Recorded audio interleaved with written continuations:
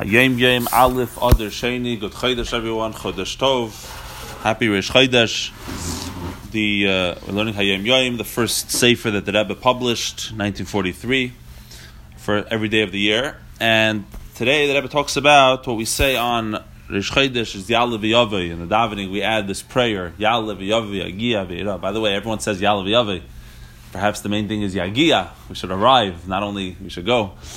But that was as an aside. Ya'aleh v'yaveh. So we say Zachrenu Hashem Elokeinu boy l'toiva, boy with a beis degusha, with a dot in the middle, boy l'toiva, ufaktenu voy l'vracha, not with a boy, a voy.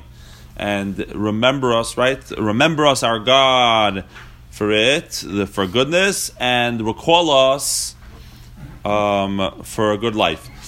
What's the chiddush? What's the novelty here? This is a discussion by the Balei HaSiddur, those who are involved in the Siddur. The Siddur Reb Shabsi discusses this. Basically, in Klali Hadikduk, apparently, the letters Beged Kefes, Beis Gimel Dalid, Chaf, Pei, and Taf, when they're followed by Otiyot HaHemshech, it's called Aleph, Hey, or a Vav, or Aleph, or a Hey, or a Vav, or a Yud, then it's typically going to be a refuya, meaning it's always going to be a refuya, meaning it's not going to be emphasized.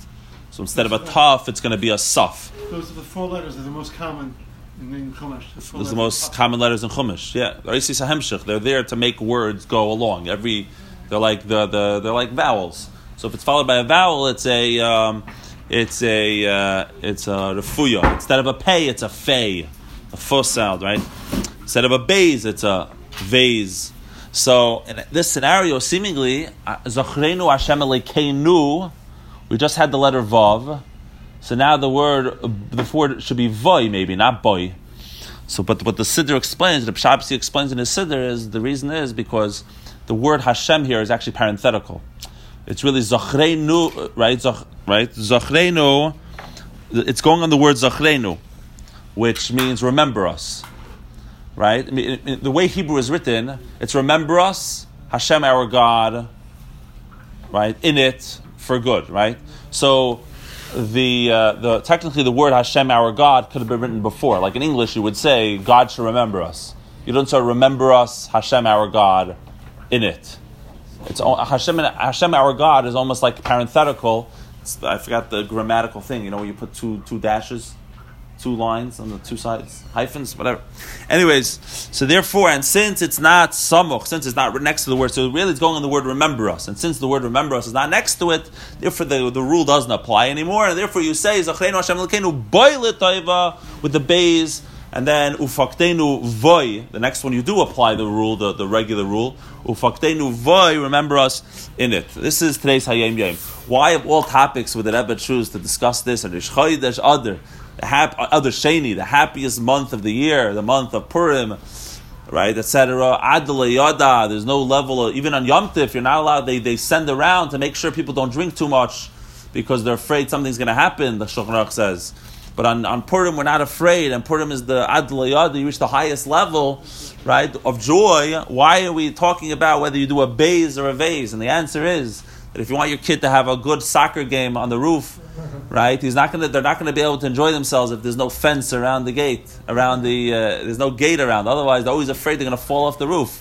So the kids can't have fun. Once there's a gate, you could tackle each other, you could charge, you could dive, you could have a real soccer game or a real football game, right? The same too in life, right? If they have unrestrained joy, the ultimate joy of Adar, right? The only way you're going to enjoy it is if there's a fence around. Right? You can't play the game without it. So, in other words, what's the fence over here? Boy or voy. A Jew has to, right, with all the joy and with all the happiness and etc. and the heart and the happy-heartedness, the tuv levav. At the end of the day, you have to have that structure. Or do I say it boy or do I say it voy? And there's a difference because these are holy words and we're praying to God. And you should be particular in how you pray to do it properly. And so on. So we should take that lesson to heart. And we have one more chance today to say Ya'aleh v'yaveh when we're going to daven mincha, as well as, of course, we have the opportunity if we wash today. Those who didn't have a chance to wash yesterday, there's actually a mitzvah, there's Suda, Rish Chodesh, So today is a good day to wash for bread, and another opportunity to be able to ask all the brachis from the Ribono Shel Olam. Everyone have a wonderful day. Chodesh Tov.